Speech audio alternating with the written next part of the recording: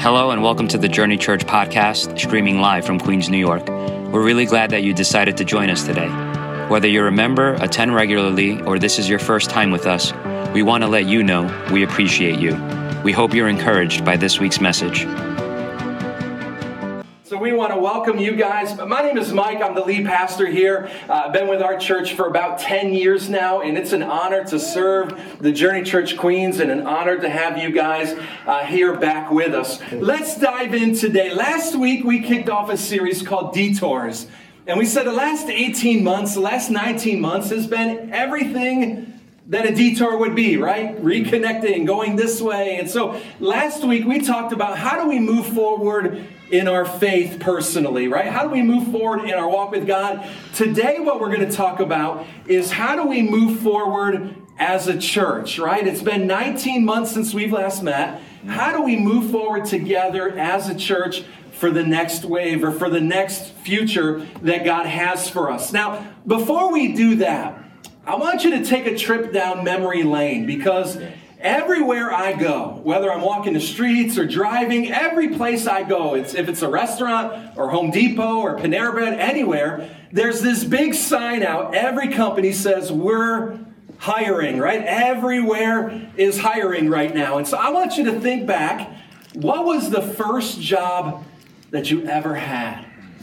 Way back in the day. What was that first job that you ever had? What was it? Maybe working for a paper company, Dunder Mifflin, right? Maybe it was helping your school. Maybe it was being a lifeguard. You were fit and you knew how to do CPR and all that. What was your first job that you ever had? Someone share with me. Well, what was the first job that you ever had? Anybody willing to share? What was it? Come on, let me hear it. McDonald's, all right, somebody loud and proud, right? $5.15 minimum wage, woohoo, right? And burger flipper for the name of Jesus, right? And all that, 2 all beef patties. All right, anyone else? What was the first job? Babysitter, right? That's basically an easy job depending on the kids, right? Just keep them alive and put them to bed, right? That's basically it. Keep them alive, put them to bed, and have all the emergency contact info just in case, right? All right, so babysitter. Anyone else? What was a first-time job? Rain, what was your first job? Our job was retail. Retail? Yes. All right. A particular store? Macy's? Gap. Oh, the Gap. Rain, you look like a Gap model, so I think so, right? So Rain was one of the original commercials at Gap. Rain was one of the models at Gap. All right, one more. What was the first job that you ever had? Sophie? I worked in a big animal hospital in Manhattan. Big animal hospital in Manhattan. And we know in New York, you're going to get any and every kind of animal, right? It could be dogs, and it could be like iguanas. What in the world, you know? I never understood why people have guinea pigs as a pet. Like, the only time it's awake is when I'm asleep, but anyway. So animal hospital in Manhattan, very cool. So my first job that I ever had, someone shared it already. It was the Golden Arches. It was Mickey D's McDonald's, right? And so here's the thing, right? In our health-conscious era right now, where we're all about avocado toast and all that stuff, egg whites only and all that stuff, and if that's you, that's cool. But here's the deal. McDonald's sells literally 6 billion burgers a year. And there's 300 million people living here. 6 billion burgers, 300 million people living here.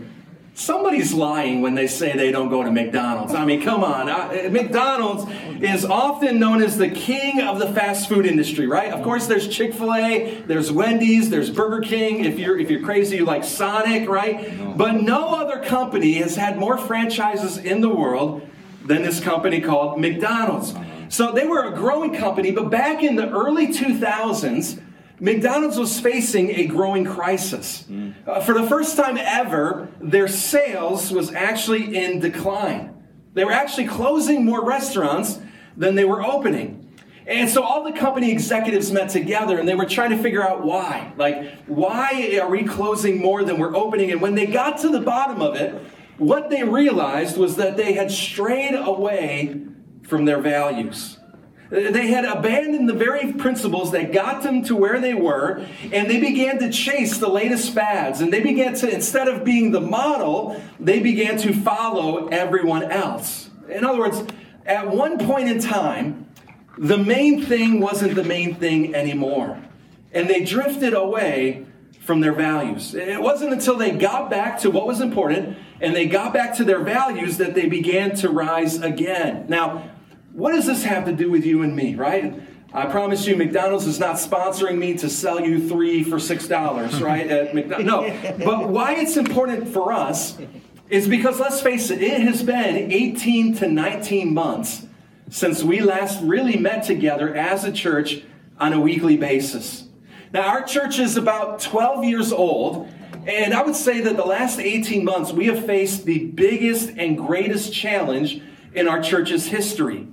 And a big piece of this, it was determining what are the values that we put into place. I'll never forget when we had to shut the doors to our church. I share this story often, but I was literally in Disney World. Like, we're waiting in line. It's a small world after all. We're going to shut down the doors to our church. Blake, I'll be right there. Hey, save me a spot in that whatever ride it is, Pirates of the Caribbean. And none of us knew, none of us predicted that it would be this long before we met again as a church. We faced our greatest challenge, shifting away from meeting weekly in person to an online strategy for a little bit, and now back to in-person services and to reach our community again. And so the biggest question is, what now? Right? Like, what does God have in store for our church? What does he have in store for our community here in Forest Hills and Central Queens?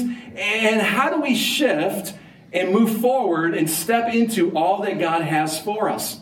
I think it all ties back to our values.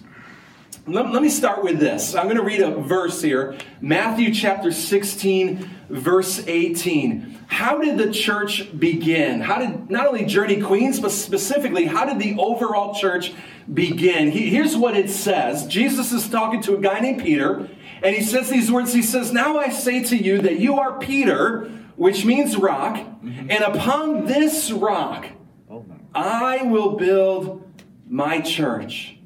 And then I love this last part. He says, "and all the powers of hell will not conquer it."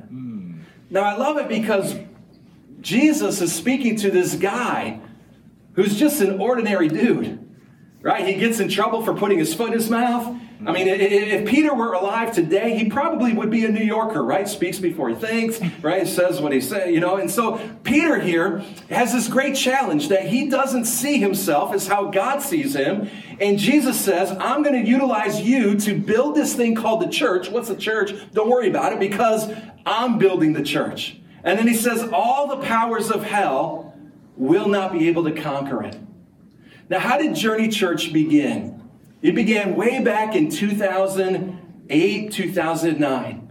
The Journey Church at the time was a growing and thriving church in Midtown Manhattan. And they began to realize and pray about what's next for their church. And they realized that they got this little pocket of people from Forest Hills, Queens, from Kew Gardens, from Rego Park.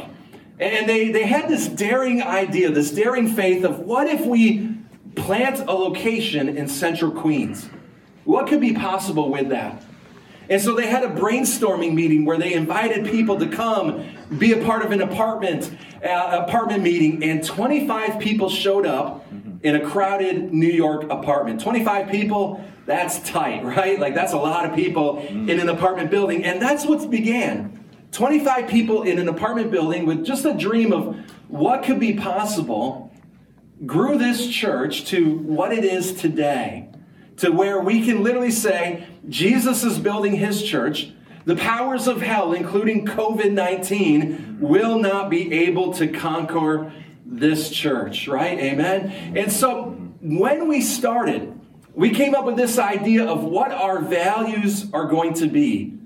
And we shared this a few years ago, and I feel like it's appropriate for us to share this again. What are our values? And I think this is perfect if you're new here, because you're like, what's this church all about? This is the service to attend, to learn what is Journey all about. If you've been a part of our church since the very beginning, this is a great refresher to remind us that, COVID doesn't have the final say. We're still moving forward to what God has for us. So I want to just walk you through what our values are And because I'm a pastor, I made them all spell out the word journey. Isn't that cool? I mean, amen. God is in this house. If you could have a message and it all spells out journey, he is here. Amen. Or maybe that's the fragrance of popcorn that I'm smelling. But hey, I feel good. All right, so here we go. What are we about? Number one, the first thing we got to realize is that Jesus is always our top priority. Jesus is always our top priority. Now, back in the day, we used to have membership classes, and we would often say this phrase at our membership classes, and we would say that everyone needs to be a part of something bigger than themselves. Everyone needs to be a part of something bigger than themselves. When we look at the outside world today, they're living for the American dream, right? What's the American dream? More money, more money, more money, and more money. But more money equals what? It equals more problems, right? And so sometimes we're chasing a dream that really just becomes a nightmare sometimes. And so it's only in Christ that we find our hope. It's only in Christ that you and I, that we find our meaning in this life and significance for this life. Psalm 127 verse 1, it says it like this. I love this next verse. It says, unless the Lord builds the house, the work of the builders is useless. I mean, we can honestly end the message right there, right? Who is building your house right now, right? Is it you or is it God? Because if it's you, you're going to end up frustrated, tired, and at the end of your rope. And see, too many times people pursue the wrong things, whether it's money or career or family or fame or power or comfort or social or even political causes. But see, when we pursue these things to find our significance and our fulfillment, we actually become enslaved to that very thing that we're chasing. We'll work ourselves to the bone to achieve that thing. Then we're going to live in fear that we might lose that very thing that we worked hard for. Or we live with this idea that we're never going to get that thing, or anger that we cannot get it. The scripture is clear. It says, in Christ are we satisfied. In other words, we don't have to enter that rat race. We pursue him. And that's what this church is all about. It's really always, and it's only going to be about Jesus. And we believe that following Jesus is the best way to live our lives because, to be honest, following him makes us better at life. It makes us better human beings. It makes us better in our relationships. It makes us better employees. And so this isn't a step that we're not going to take without first seeking him, right? Jesus is always our top priority. Number two, the second value is that our mission is going to drive all decision making. Our mission is what drives all decision making. Now, for those of you who might have grown up in church years ago, you probably remember that churches used to have like an old school sign. You know, I'm talking about like an old school sign, and maybe not so much here in the city, but if you go outside this city, you'll see old school church signs. And I remember one time we drove by an old school church sign, and it spelled the letters CH __ CH. Then it said, what's missing? You are. You get it? CH, church, spells church. And so sometimes these signs, they're a little cheesy sometimes, right? Like if you think Dairy Queen Sundays are better, you got to try our Sunday services. Right? And there's some awkward signs that can be made over the time. And I want to share with you just a couple other funny, awkward ones. And, so let me share ones that church signs, they just didn't get it right when they were trying this. Here's one of my favorites. It was titled, it said, Sunday Sermon, What is Hell? Next slide, come early to hear our choir. Okay, all right, then here's another one, right? Another one, it said this, it was titled Youth Group Basketball Game. Then it said, come watch us kill Christ the King. Christ the King was the name of the school. That's awkward, right? Here's another one that I don't recommend, but I thought it was hilarious. It said, join our new tithing campaign. Then the next line says, our pastor upped his pledge, up yours. Oh, no, don't know, up nobody's, right? And see, I share all these things to kind of get us the idea that words matter. Right? Especially when it comes to a mission statement, who you are, what you're about, because your mission defines who you are, but it also defines who you're not.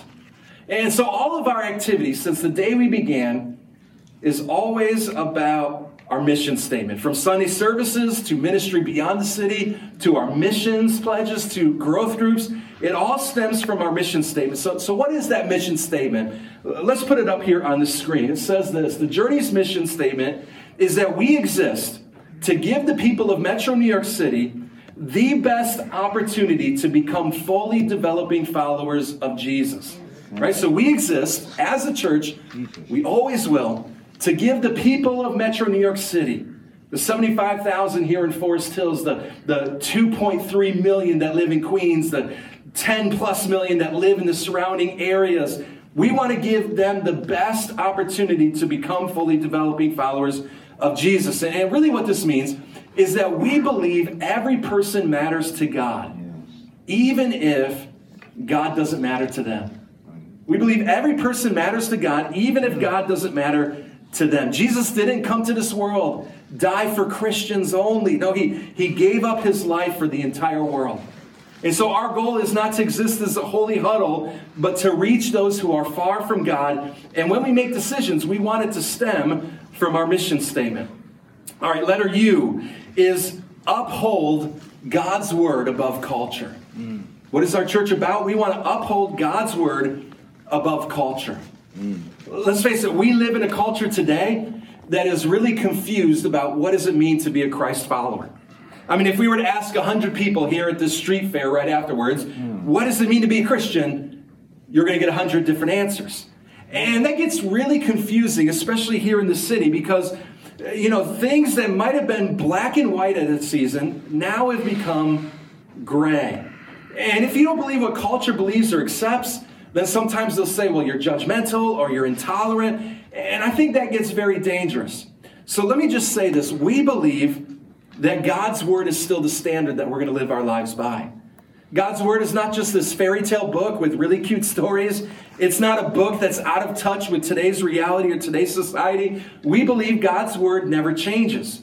And so we're not going to mold our faith according to culture, but we're going to filter culture through the lens of God's word. Hebrews chapter 4, verse 12, it says it like this. It says, for the word of God is alive and it's powerful. It is sharper than the sharpest two-edged sword, cutting between the soul and the spirit, joint and marrow. It exposes our innermost thoughts and desires. So an important thing for you and for me is we've got to get in God's word. In fact, Pedro alluded to this earlier, but it's important to spend that first 15 minutes a day with God. I don't know about you, but usually when I wake up, the first thing I check is my phone. That's a very bad habit. I know. I'm trying to break free from it, right? I just hit slide and I check email. Oh, that's even worse, right? Because sometimes you can check email and you see this huge log and immediately you're stressed coming out of bed. Or you check Twitter and that's even more stressful. What happened in those 10 hours I slept? No, you shouldn't sleep. Whatever hours that I slept, right? And sometimes we read that and we're like, oh man, I'm really stressed. I want to encourage you, the first place you should start your day off in is reading God's word. Let it be the tone that is set for the rest of the day. Find your worth, find your value in the principles that are found in God's word, not in what's in Apple News or what Wall Street Journal might say. Amen? Amen. All right, number 4, the fourth thing about us is we want to always remember people above process. We always want to remember people above process. Now, back when the pandemic first began, I kind of had this moment of like, now what do we do, right? Like, all of a sudden, I'm not going to the office at this moment. Like, nobody's riding the subways. What do I do now?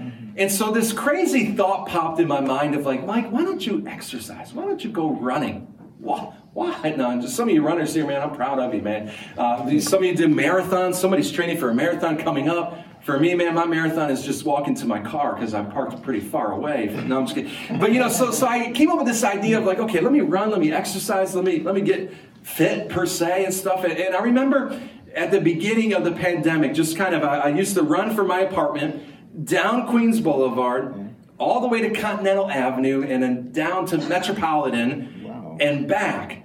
And usually when I go running, I think about one thing and one thing only. It's Jesus save me, like just make sure I get home to my kids, right? Now, but this one time that I was running, I had some worship music on, and I was just kind of using it as a time of prayer and just letting God speak to me. And as I was running down Continental right here on 71st, I happened to run past 3 homeless people right in that little area from Queens Boulevard right up to Austin Street, that very small stretch. And then once you pass Austin Street and once you pass the train station, you're running past some of the nicest homes and some of the wealthiest areas in all of Queens. In fact, some of these homes are valued at $12 million. So if anybody's got extra $12 million, hook up, brother. No, I'm just kidding. But, so half a mile, and I thought about this, all in just half a mile. I'm right next to the poorest of the poor and the richest of the rich. And as I was listening to worship music, this thought popped in my mind that Jesus loves both equally. Today's society, we kind of do, right? We kind of look down on people for how hard they work or how much their net worth is and this and that. But in all honesty, Jesus died for all. He didn't say, let me check your social security number first. He didn't say, let me check your driving record, thank God, right? But he said he gave up his life for everyone. His heart was broken over people, not a religious institution. And so as a church, we need to be welcoming of everyone. Jesus reminds us of this, and he says this in Matthew 25, verse 40. If we could put it up on the screen. He says, and the king will tell them, I assure you, that when you did it to the least of one of these, my brothers and sisters, you were doing it to me. And so as we look ahead, right, well, what does God have for our church for the future? I believe that God wants us to do 2 things as we're moving forward as a church. First, we've got to re-engage with our community again. I mean, these 18 months, culture has changed like no other. Our community is totally different. And one of the things that I used to really get under my skin when I first was working here at the Journey is I would interact with someone who was brand new at our church, right? They would just show up and they would ask a question, hey, Pastor, how long have you guys been here? And I'd say, well, we've been here for 10 years, 11 years. And they would say, I've never heard of you. Oh, that bothers me. And the reason why is we should not be the best kept secret. We have a message that is literally life and death for those who are perishing, and we've got to get the word out. And so we've got to build our influence to our neighbors. We got to learn to love our neighbors better, not just by word, but by deed. I mean, can you imagine if we adopted a block? Can you imagine if we adopted a park and just met the needs of that block each year and just kind of grew and expanded it? Could you imagine if we adopted a school here in Forest Hills and provided everything for them? Teachers need supplies, and what if it didn't come out of their personal budget, but we said, Journey Church wants to support you and be there for them. Right now we see a lot of tension still between the police department and our community as well. And what if we as a ministry said we're here to bridge the gap? And we're here to show God's love just because we love you and we care about you. But we've also got to expand our reach. The second thing we've got to do is further our reach beyond New York City and reach out to the world. I mean, what if we sent out a mission team from our church to every continent in the world? Except for Antarctica. I mean, people from Antarctica need the Lord too. But what if we went to every continent and just kind of share the message of Christ? Right before the pandemic, we were literally building wells in Zambia, Africa. What if we expanded upon that and brought clean drinking water to villages? What if we used our financial resources to sponsor church plants around here? What if we could partner with orphan children so that way they could go to school half a world away and have all the resources that they need? I believe that all of that is possible. But as a church, we've got to elevate people above process. The fifth one, letter N, is that numbers always tell a story. Numbers always tell a story. We've said this since the beginning of time in our church. We believe every number has a name, every name has a story, and every story matters to God.